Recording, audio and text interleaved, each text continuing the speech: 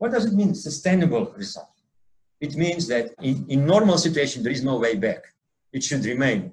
Because if a qualitative reorganization happened, it cannot come back. So if we have a fruit, it will never come back to flower and then to the bud. So, and Vygotsky says that if at a certain period of time, the child's consciousness is reorganized, there is no way back. That's a real story because in in late 60s, in Soviet Union, it was a research by Nadezhda Nedospasova.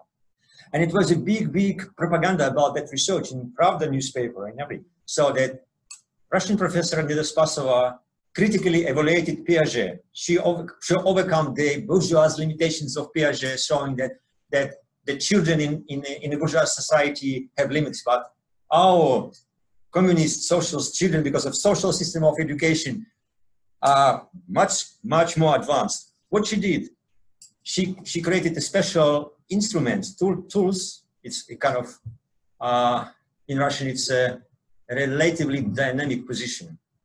And using this, she really overcome Piagetian phenomenon. She overcome the pre-operational and complete operation phenomenon.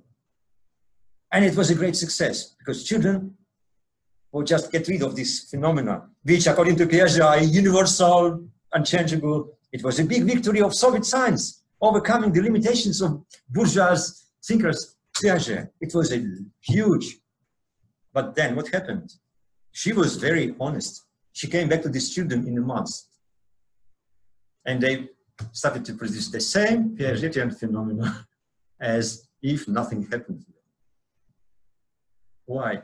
The results she obtained were not sustainable. They disappeared. So I'm not saying that Piaget was right.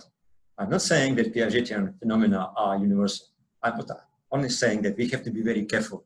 When we have results, we need to make sure that they are really the results of qualitative reorganization rather than just something which was just